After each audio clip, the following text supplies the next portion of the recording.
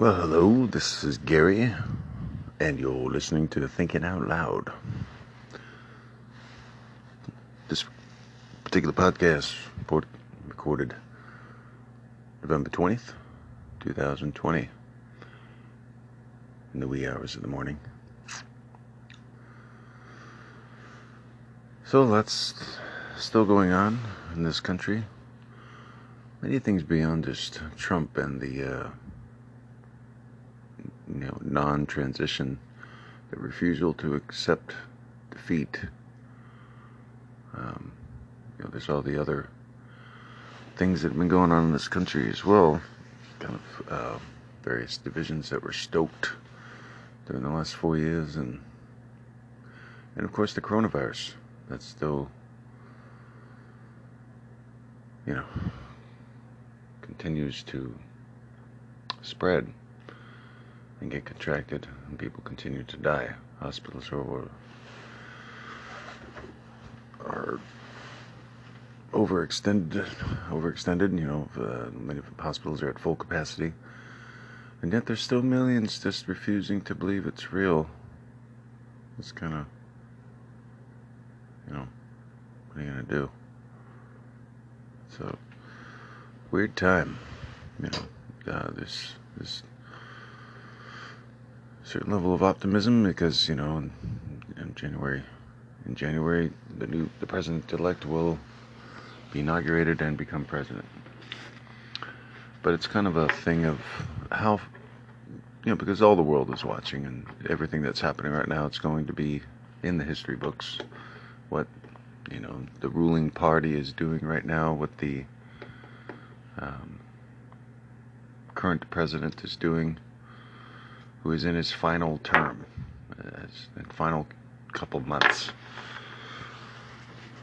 Is he setting a precedent for future presidents? Hopefully not. In this vote that happened a couple weeks ago, it wasn't even close. It was a pretty decisive victory by Joe Biden. The final end in the Electoral College win probably resulted in several 100,000 in the actual states that were so-called battleground. But we need to get rid of the Electoral College because the vote was not that close. Donald Trump lost by several million, over 4 million votes. So he did very well. He got a ton of votes, and that's good for him. He somehow convinced 71 million people to vote for him. 71 million. That is a lot of people. That is a big, massive contingency of people.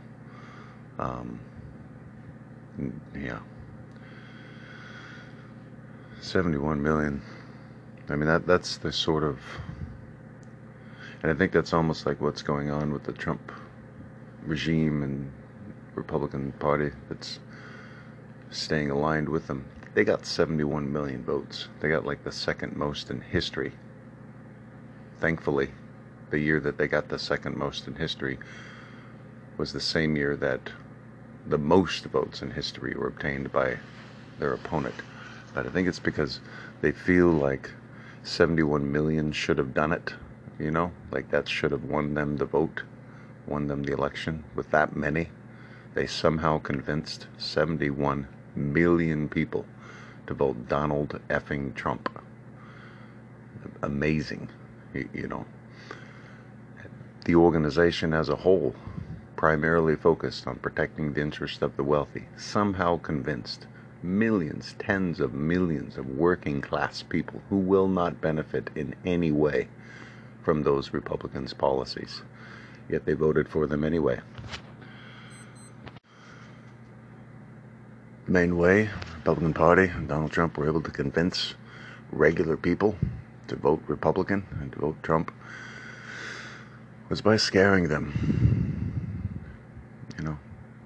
If you vote for Democrats, the Democrats are going to instill socialism. And they're not really explaining what socialism is, and they're not really being clear with the fact that no, the Democrats are not trying to instill socialism. In fact, there's plenty of Democrats that aren't even really for universal health care necessarily. It's It's the Democratic Party. It's the party of democracy. It's the organization protecting the interest of the people, of the most diverse population in the history of human civilization. So it's got a lot of different types of people, a lot of different political objectives and such. It's the sort of counterpoint to the Republican Party. It's the option if benefiting the wealthy is not your primary concern as a voter. You have this one other option that you're given. But if you're totally cool with the government spending most of its time creating laws that benefit wealthy people exclusively, then you then vote Republican, and millions of people did. A lot of them, it's out of denial, a refusal to accept what the Republican Party truly is, what it is, what it does do. They have these other ideas of what it is that are false, because they believe propaganda or certain streams of information that tell them the Republican Party is doing all these wonderful things, but mostly they don't even try to pretend like they're doing wonderful things. They don't really try to sell themselves. It's more, the other one is bad,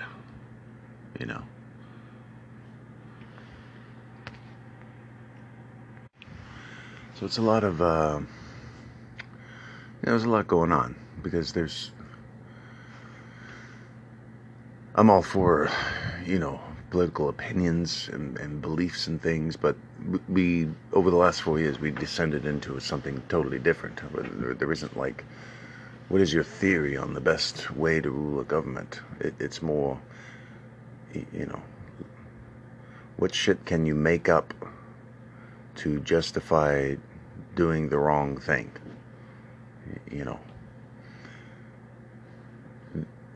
What is right and wrong anymore?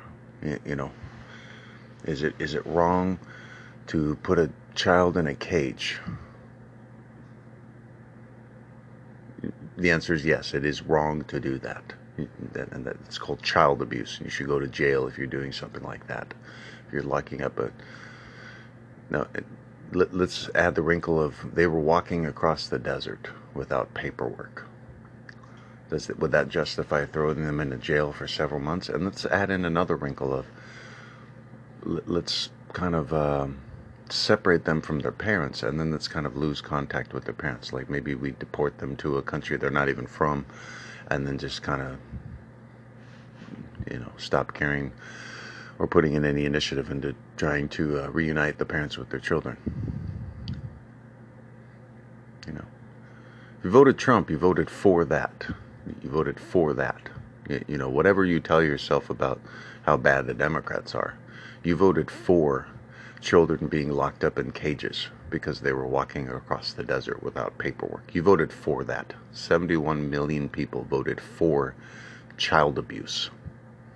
Ironically, many of these people that voted for child abuse as a matter of policy, i.e., throwing children in a cage for the crime of trespassing. Yeah. Many of the people who support that also support this sort of weird conspiracy theory that has something to do with the QAnon stuff. They're supposedly believing that their primary concern is protecting children, these QAnon people, but it's believing in a made-up conspiracy theory, something to do with the Democrats and all this, and it's complete bullshit. Meanwhile, though, there are real live children being abused as a matter of policy by the Trump administration, and they're totally okay with it. 71 million people said, yes, please. Let's punish people for trespassing. Some of those same people who are enthusiastically supporting punishing children for trespassing will regularly, on an almost weekly basis, or at least throughout the year, will recite the line, "Forgive our trespasses as we forgive those who trespassed against us." They'll say that over and over again throughout their lives, throughout the year, they'll say that line, and then they'll support a policy of child abuse for the crime of trespassing. 71 million. It's crazy. How did it get this far? You know, how did people get so enamored with gold and wealth and toys and stuff that they were able to be unable to see who a person really was? You know, like people not knowing that Trump is racist, people not knowing that he's corrupt, people not knowing that he's a con man. Why is that a thing? Why? You know, it doesn't make sense. Why are there so many people who voted for him, and they voted for him? They didn't vote against his opponent. No, they voted for him. Why are there so many people that are voting for what he represents, while claiming to be supporting a completely opposite ethos, you know? And the one I bring up quite often, because it's a personal connection for me. I grew up in the church, was raised Methodist, and I was confirmed in the church when I was in probably 6th or 7th grade. Is though, you know, the type of people that I grew up with, were part of my community when I was a kid. You know, church-going folk. The percentage of church-going folks claim to be Christian who voted Trump. What is going on there? You know, so what is that? You know, what's that about? You know, why are those people supporting Trump and not like praying for him to like change and be better and to get help? Why are they just blindly supporting him? Why are they doing this? What are they doing at church? What are they learning? You know, I remember the basics, you know, the message being pretty basic and kind of almost redundant. Do unto others as you would have them do unto you. You know, forgive our trespasses, we forgive those who trespass against us. You know, deliver me not from temptation, but deliver me from evil.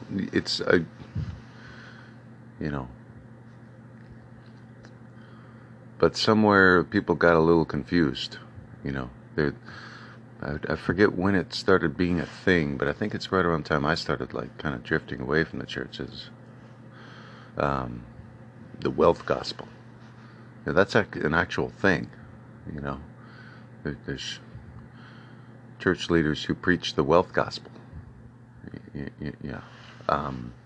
There is no wealth gospel. There is no gospel of Jesus encouraging you to be greedy. And that's what it's about. You know, they're pretending they're being virtuous by being greedy. You know, overindulgence. You know, praying for a private jet. No, you don't need a private jet. No. And and do I think it's evil to get a private jet? No, not necessarily. But I think pretending like you're doing it for some virtuous reason. No, you want it because you're greedy. You want it because you want to feel powerful and affluent and all that sort of thing. That's why you want it. You know, you want the privilege of it, being able to get from point A to point B quicker, without the wait and all that sort of thing, and you don't care about the cost. It's not because it's necessary or something. It's not because you're purely thinking of others when you buy your own private jet. No. And as far as like, you know, a church leader trying to pretend like the private jet is so that they can, you know, testify and sort of give their testimonials and sort of spread the word. Yeah, you don't need a private jet to do that. Yeah, start walking and start driving around. You know, meet random people, meet regular people. The type of people you're going to be rubbing elbows with in a private jet, they're not regular people. They're not the common folk. So, yeah, you don't need a private jet. If you want a private jet, admit that you are wanting it for your own personal indulgent reasons, not for some which, whatever, but just know that that's what it is. It's not because God is commanding you to have a private jet. It's so annoying, wealth gospel. But people do it, they want to feel like, focusing on the money, focusing on all the toys that they want, and kind of giving in to that sort of greedy desire can be good in some way, or at a minimum to not feel guilty about it. And so I think that's where the wealth gospel kind of comes from. People want to feel comfortable they don't want to feel guilty about being greedy. So, kind of create that thing. But I think it's kind of from that kind of, once you kind of start doing stuff like that, it becomes less of a leap for, a church leader, pastor, minister, to sort of encourage people to vote for an antichrist. It's less of a leap, because you already got people that are like thinking that greed is good. It's good to be greedy, and they're hearing it in a church. Obviously, this is not universal. There's plenty of churches that are sticking with the basics, sticking with the actual teachings and not making up nonsense, to encourage bad behavior. But some did over the last few years. There was, respected religious leaders that told their followers to support Trump, a famous antichrist, a man who has lived his life the complete antithesis to the teachings of Jesus. His life is more similar to Saul, a sort of wretched, ruthless person, vindictive, cruel, who causes lots of harm to others. Saul eventually reformed later in his life and became Paul. Kind of changed his ways, formed, accepted Jesus, and became a better person. Trump is very old, the twilight of his years. Does he have it in him to reform all these years into it? It seems pretty clear at this point that he has no desire to do that, which is kind of important in order for you to make a change and to be different. For me personally, I was a pretty straight edge kid up until about age 20, and then I went off to college. My first years of college were at a community college in my hometown, so I didn't leave for college until I was 20, and it was my junior year of college. And that year, Ellensburg, Washington, Central Washington, just kind of did a little bit of everything after never really having done anything, sex, drugs, and alcohol, and just kind of off to the races I was for several years, and just kind of drifted away from straight edge lifestyle.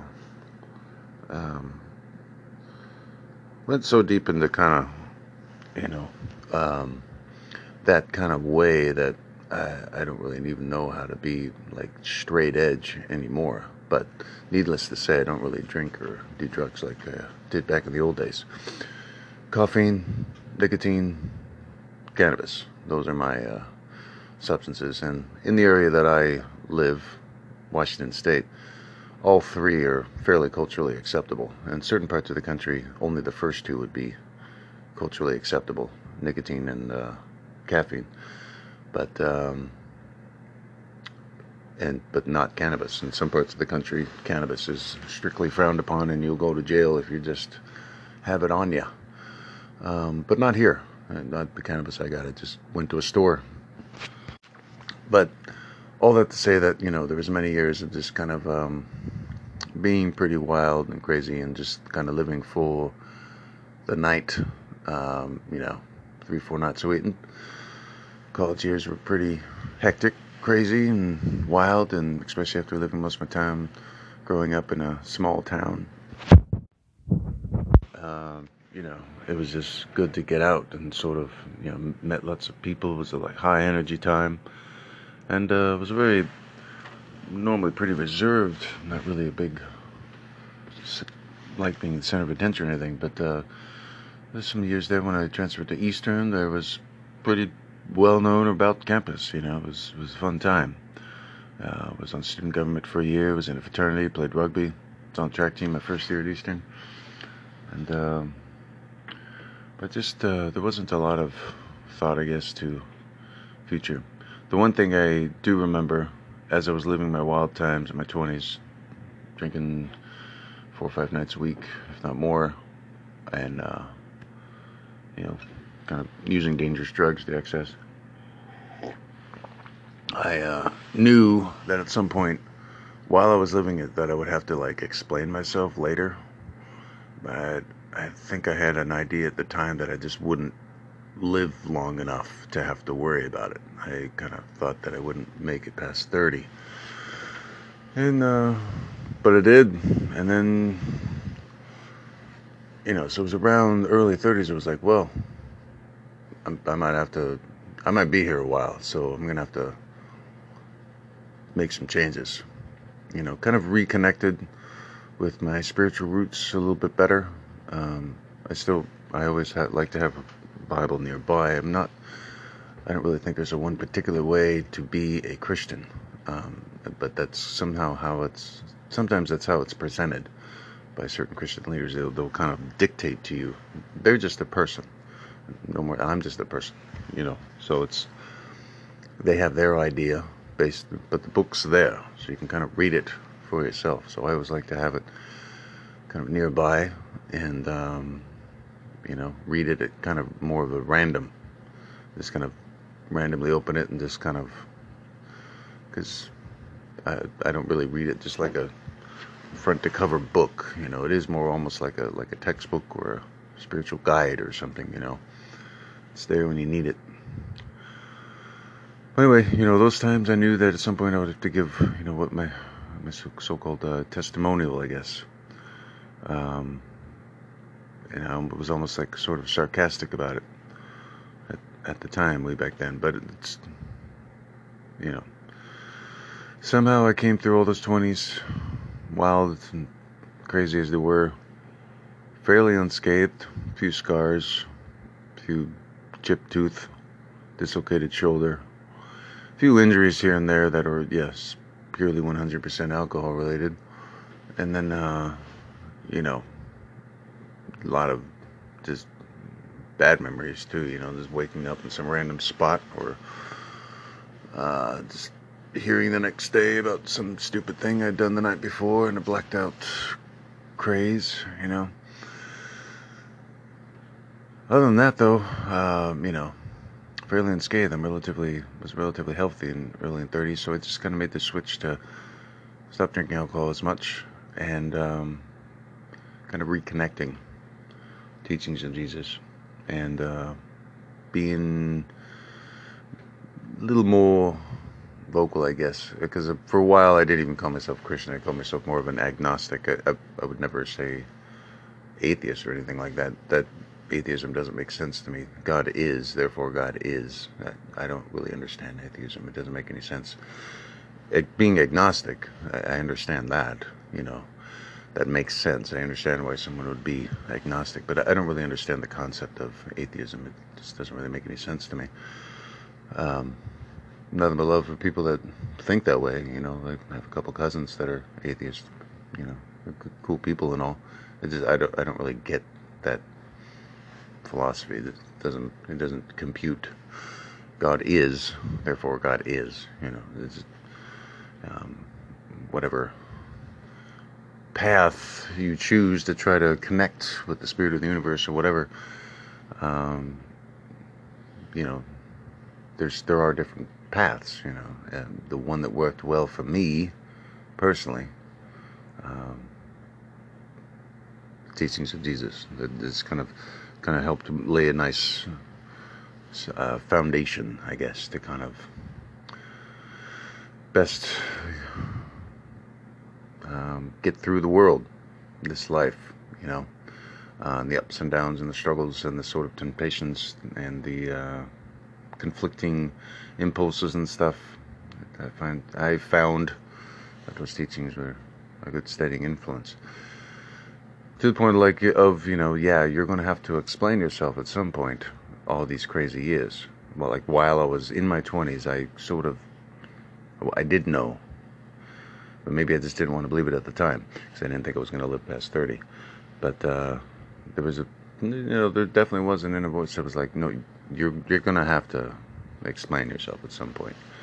So all these years later, now I'm 40, really good health, working full time. I had a glass of wine yesterday. I don't really believe in complete abstinence, but more vocal about what my beliefs are. There's been things happening these last few years that have kind of forced the issue. You got to kind of come out with it. There's different factions of America now. We are very divided, in not a geographic way, in a sort of a life philosophy way. There's some people that believe that you should treat others with respect and honor and dignity. And I'm also a member of the Legion of Honor. The principles of our fraternity are love, truth, and honor. Those principles are very important to me, And so a lot of decisions I make are based off of those types of things. How does it affect others? What is the best way? What is the, honorable thing to do? But other people don't make decisions with those thoughts or emotions tied to them. Many people in this country make decisions out of fear and hatred and division and ignorance. And it's unfortunate, people have natural certain fears living in this world, and there's other people that like to exploit those fears to try to make those people do things that will, benefit those people exploiting them. It's unfortunate, So our country's we're just at a weird state here. There's 71 million people that voted for a con man, a scoundrel, an antichrist. Okay, that's. I don't really know why that's a debate among people who go to church a whole bunch. If you're going to church a whole bunch reading the Bible, obviously you shouldn't be voting for Trump, regardless of what letter's next to his name. Who cares? That's not really relevant. Having a certain letter next to your name doesn't make you necessarily a good or bad person or something, If an organization has a certain identity, a very clear message, and you enthusiastically align yourself with it, well, then you're going to be that organization's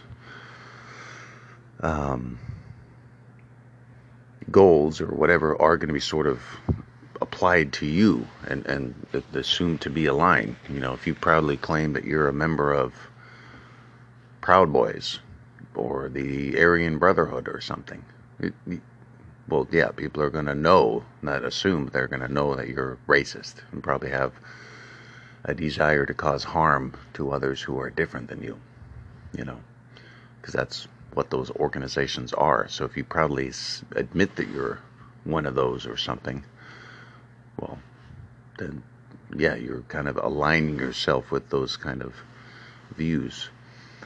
So if an organization aligns itself with a person who is famous for lying, cheating, stealing, kind of being a person who's the personification of the 7 deadly sins, just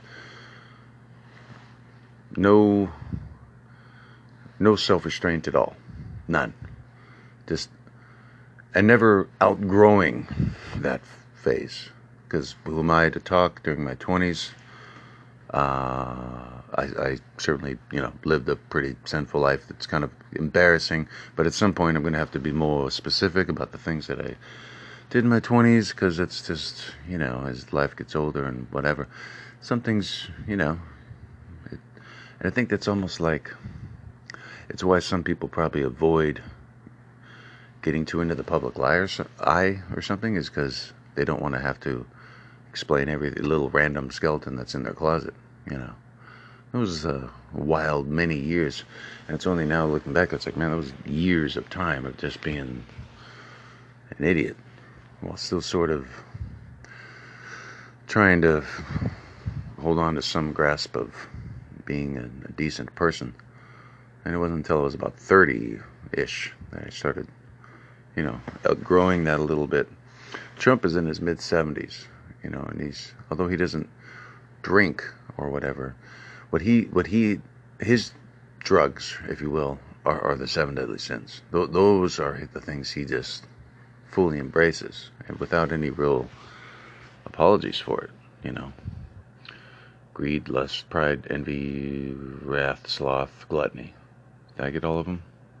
I had to know them all for confirmation when I was a kid, but he's kind of the embodiment of that. He doesn't take good care of himself. Just eats junk food all the time, just eats crap.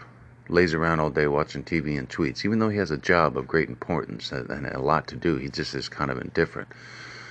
Loses a whole bunch, but pretends to be something different. It just cannot admit defeat even when it's staring him right in the face.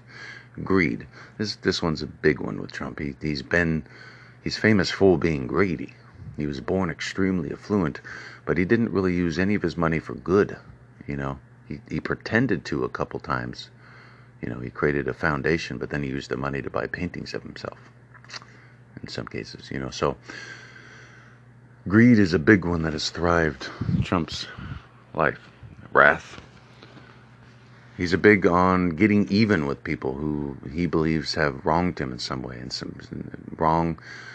doing him wrong may mean simply stating a fact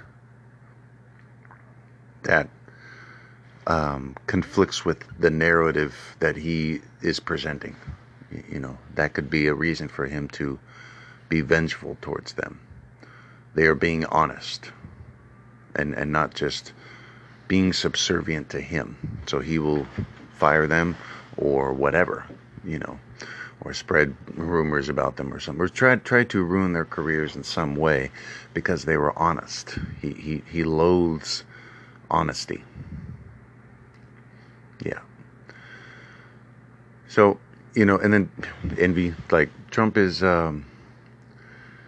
he wants to be the truly successful businessman. Bill Gates, Warren Buffett, Bezos, Mark Zuckerberg, whatever. He wants to be the Hollywood elite. He wants to be part of that. He wants to be friends and admired of and well respected by the Hollywood movie establishment. All the Hollywood A-list actors, especially, more so than just the studio execs, more so the A-list actors. He wants to have their support. He would love to have the support of, like, the liberal media or whatever. He hates that he has to get all of his support from the kind of, the group that Hillary Clinton referred to as a basket full of deplorables. The large group of predominantly white folk with a basic education, working a shit job, living in a smaller town, who watch a lot of Fox News, InfoWars, and other sort of conservative propaganda stations, and all their local news is broadcast by Sinclair. What do you call that big old group of people? The working class Republican. God bless them. Don't wish them any ill will. They work hard. They work hard for their money. They are vital to the economy. They build buildings. They construct roads. They maintain the electric grid. They prepare food, harvest food. I mean, they do all kinds of different jobs that are vital to the interest of the economy. But they got led astray.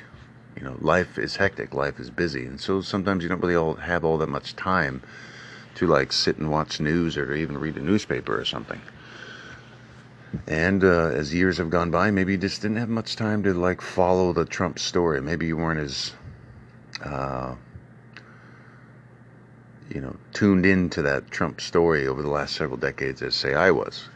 I became aware of Trump when I was in a single-digit age. I think it was. I was a little. When I first kind of saw him on TV. and then he would just always be around.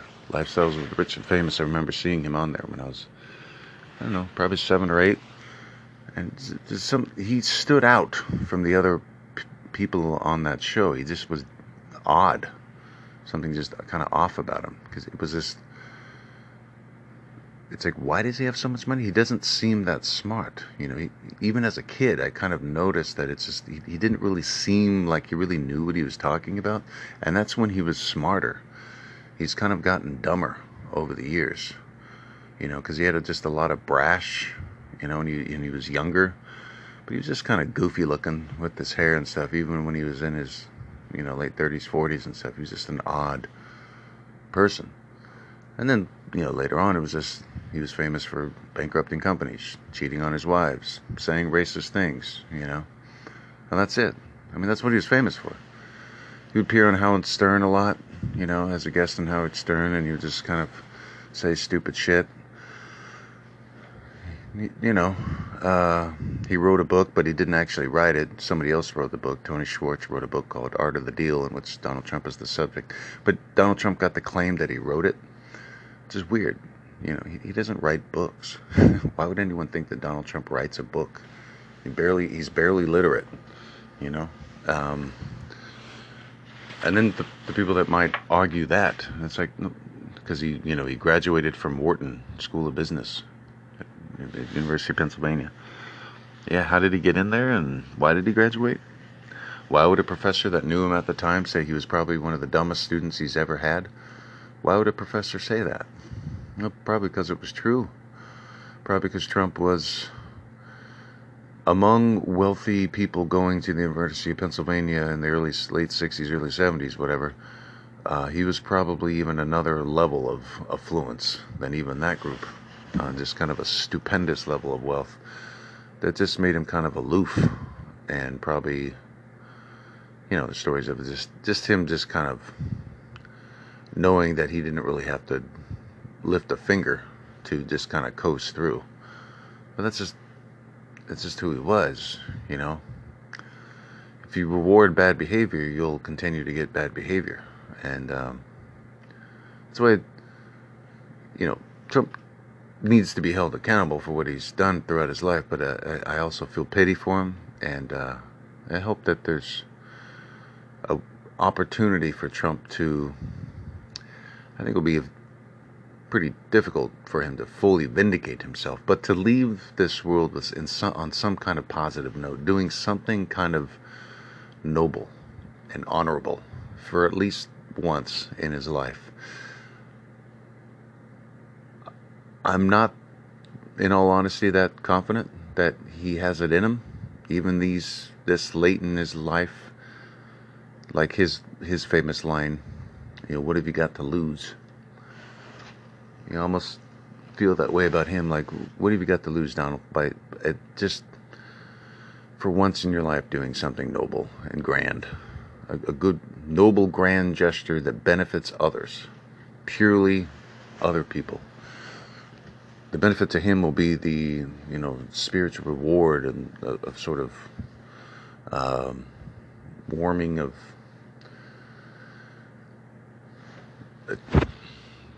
just feeling better. He's a pretty sad, miserable person, Trump is. But think about that,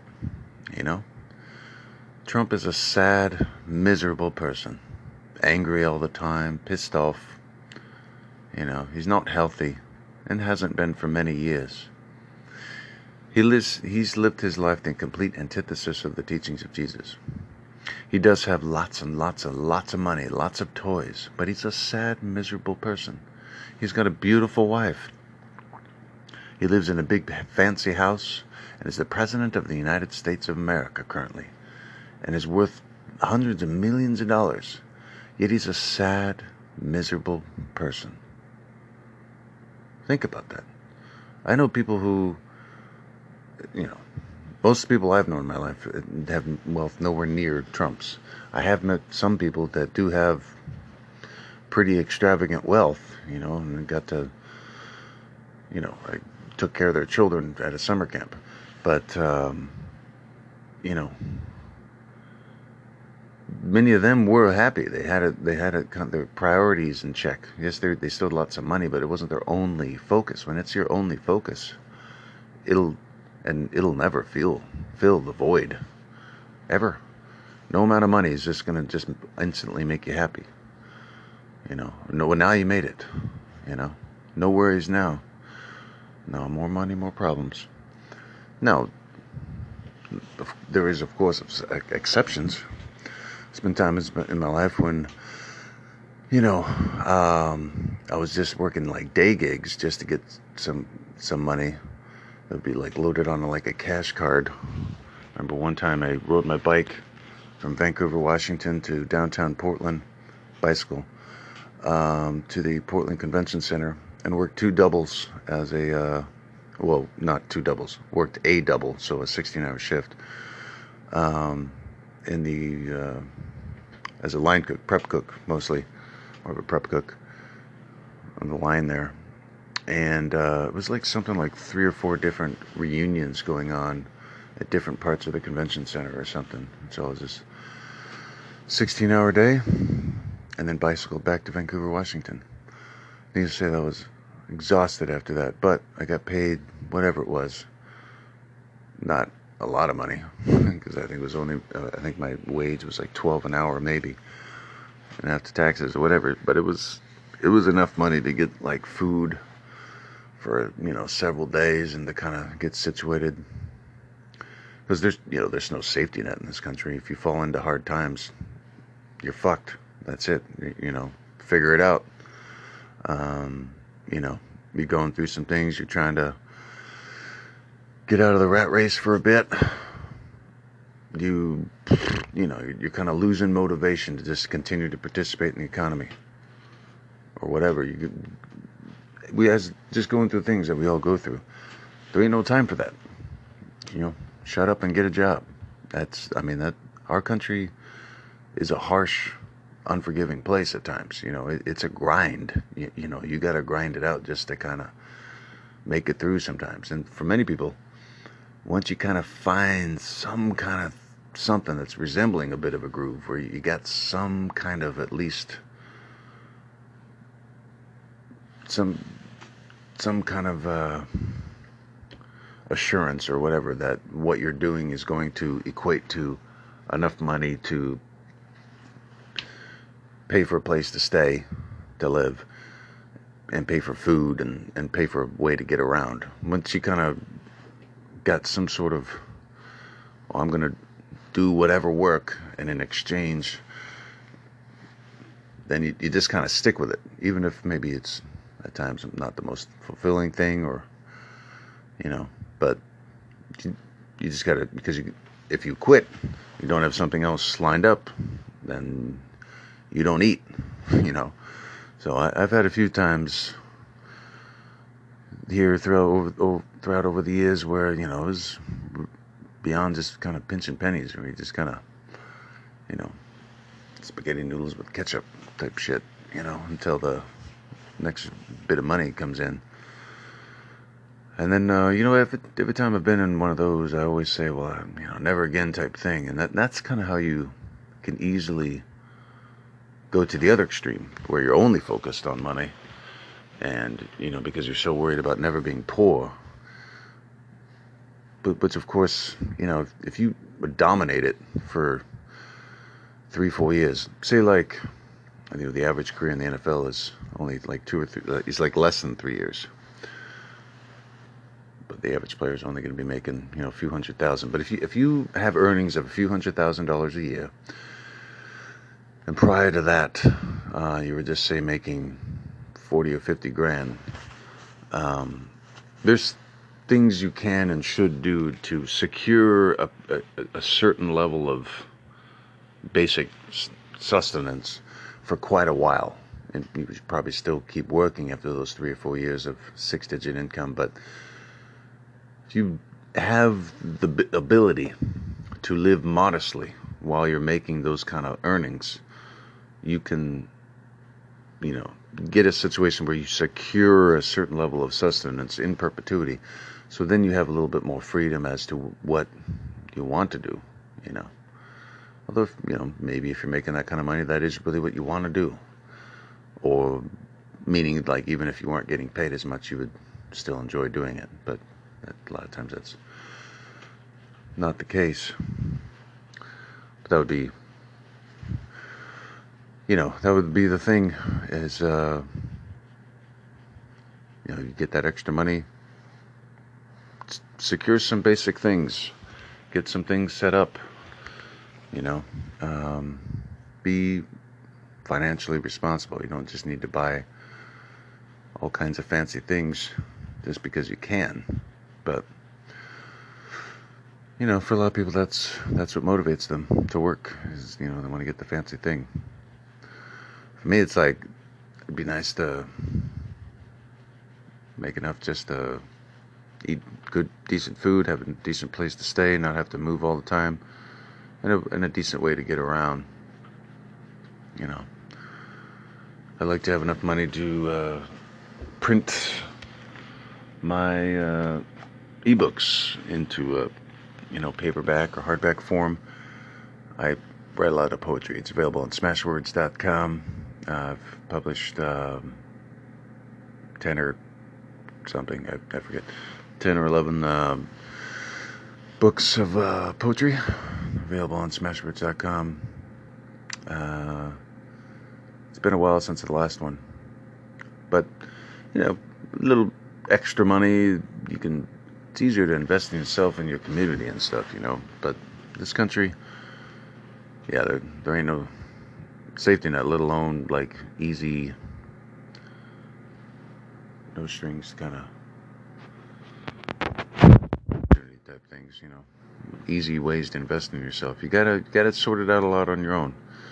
Not necessarily saying it's all bad that we are kind of forced to be fairly self-reliant, but better safety nets. A safety net is just that. It's a safety net, something that catches if someone falls, falls doing something daring or inspiring or adventurous, yes, sometimes you're going to slip if you're really going for it. I was playing rugby for a while. It's a fun, amazing, viscerally exciting sport, but it does have, it's a contact sport. So there are injuries. It would have been nice to have proper, healthcare coverage during that time and access to real, good specialists and rehab type stuff like pro athletes do. So I could have played, a little longer with more confidence. But once I got that first injury, kind of had to adapt quite a bit and stuff. You have to kind of adapt your lifestyle to what type of benefits you get and stuff. What type of healthcare coverage you have does kind of dictate your behavior a little bit. If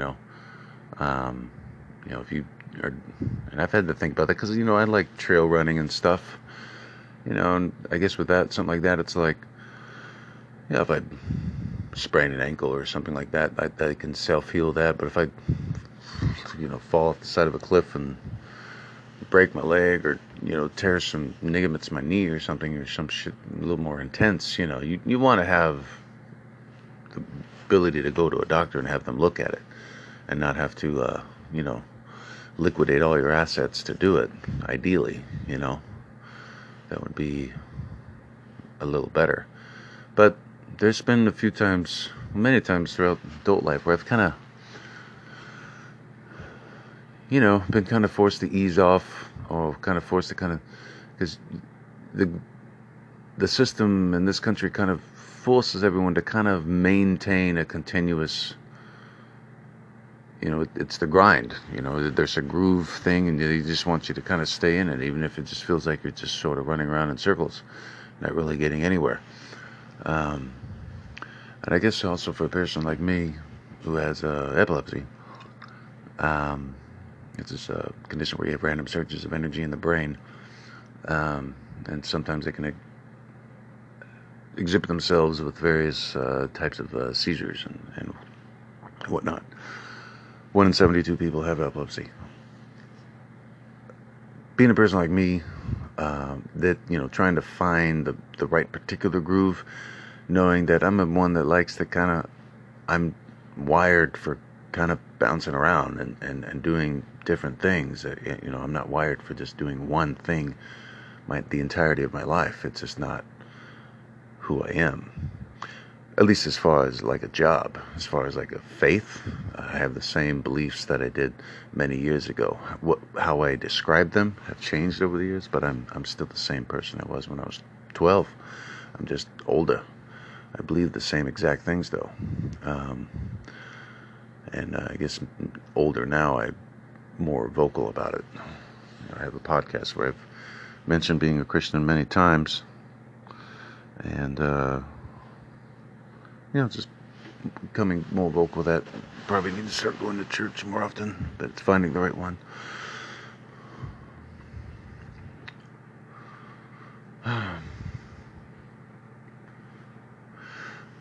guess I have a lot of concern with this place, this country. I don't know what we are really. What is the United States of America? Is it just a purely individualistic, do whatever you want place? Is it really a land of opportunity? Or is it really just this place of?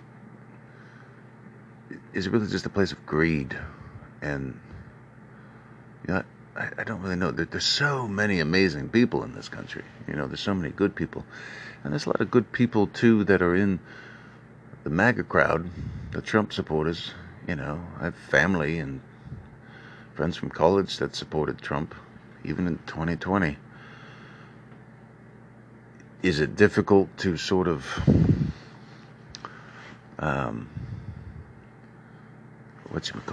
to sort of resolve those two things? Good friends and family of mine who I've highly respect and admire, like from college and stuff, and adult life.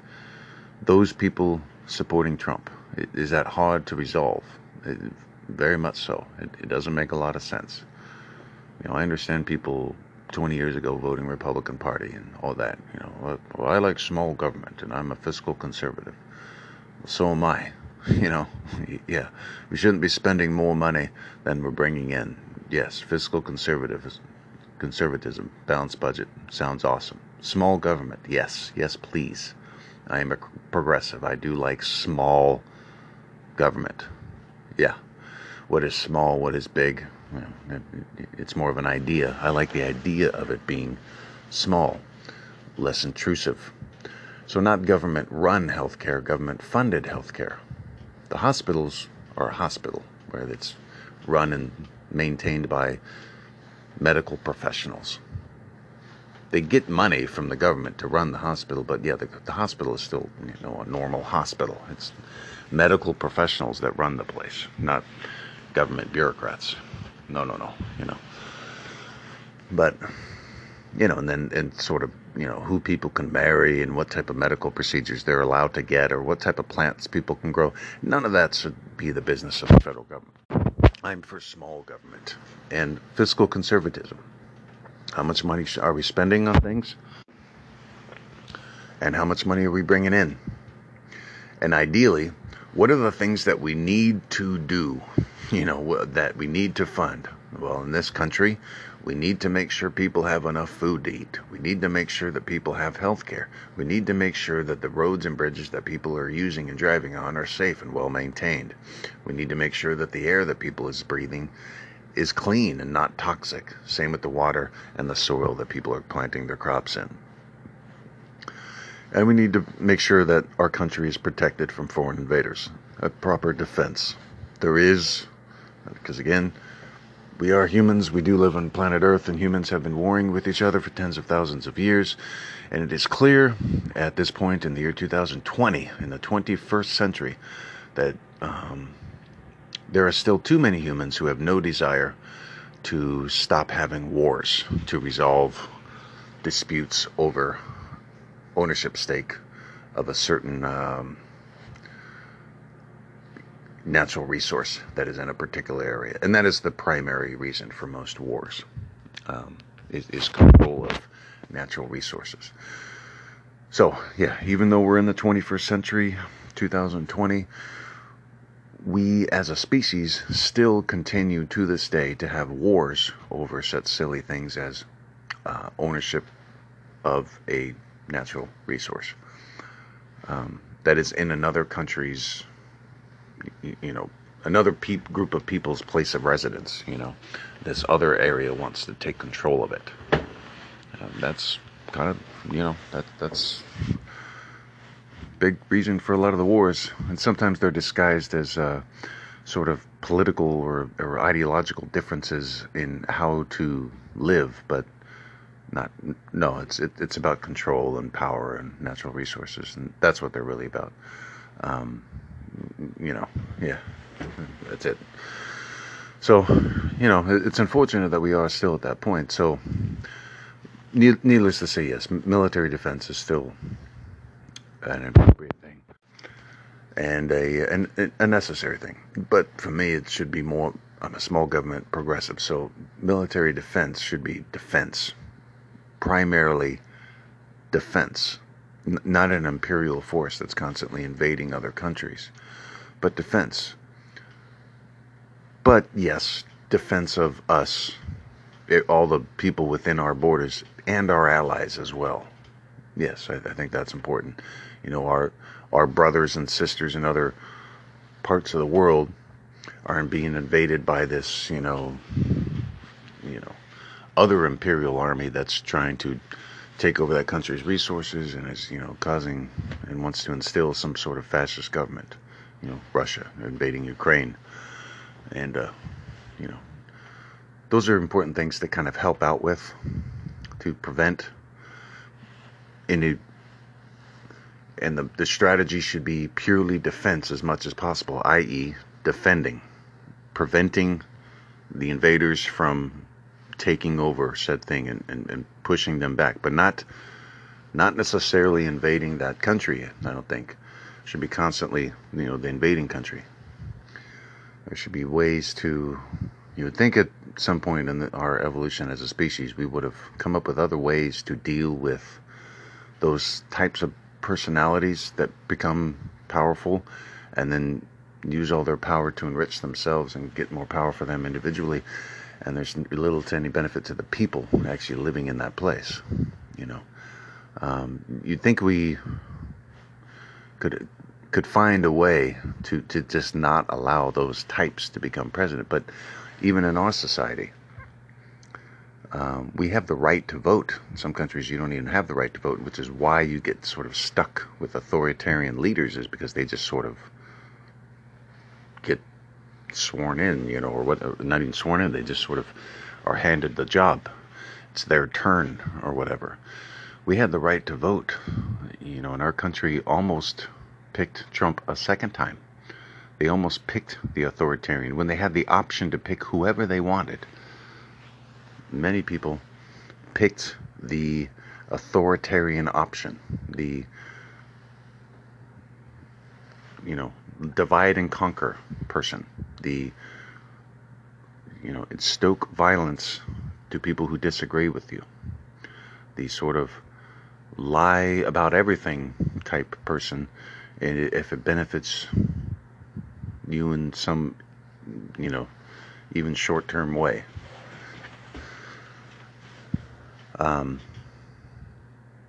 So why did people do that? What is the appeal? How do we get people back to, especially people who are professing to be Christian, professing to be supporting of the teachings of Jesus, professing to be followers of Jesus? How do we get them back on the path? Because they are not following it right now. Okay, if you're claiming to be Christian and you're supporting Trump, you've made a mistake, and you know it. Is the thing. You know that. You shouldn't really need a person like me to point that out, because I'm a hippie liberal or whatever, probably like Jesus would be. So, it's unfortunate that you're not getting the message from the church leaders themselves. They're the ones that kind of told you to vote Trump. So, I hope and pray that those who have been led astray get back to the light and get back to a better path of righteousness and honor and dignity. We can do it. Stay safe out there. God bless. This is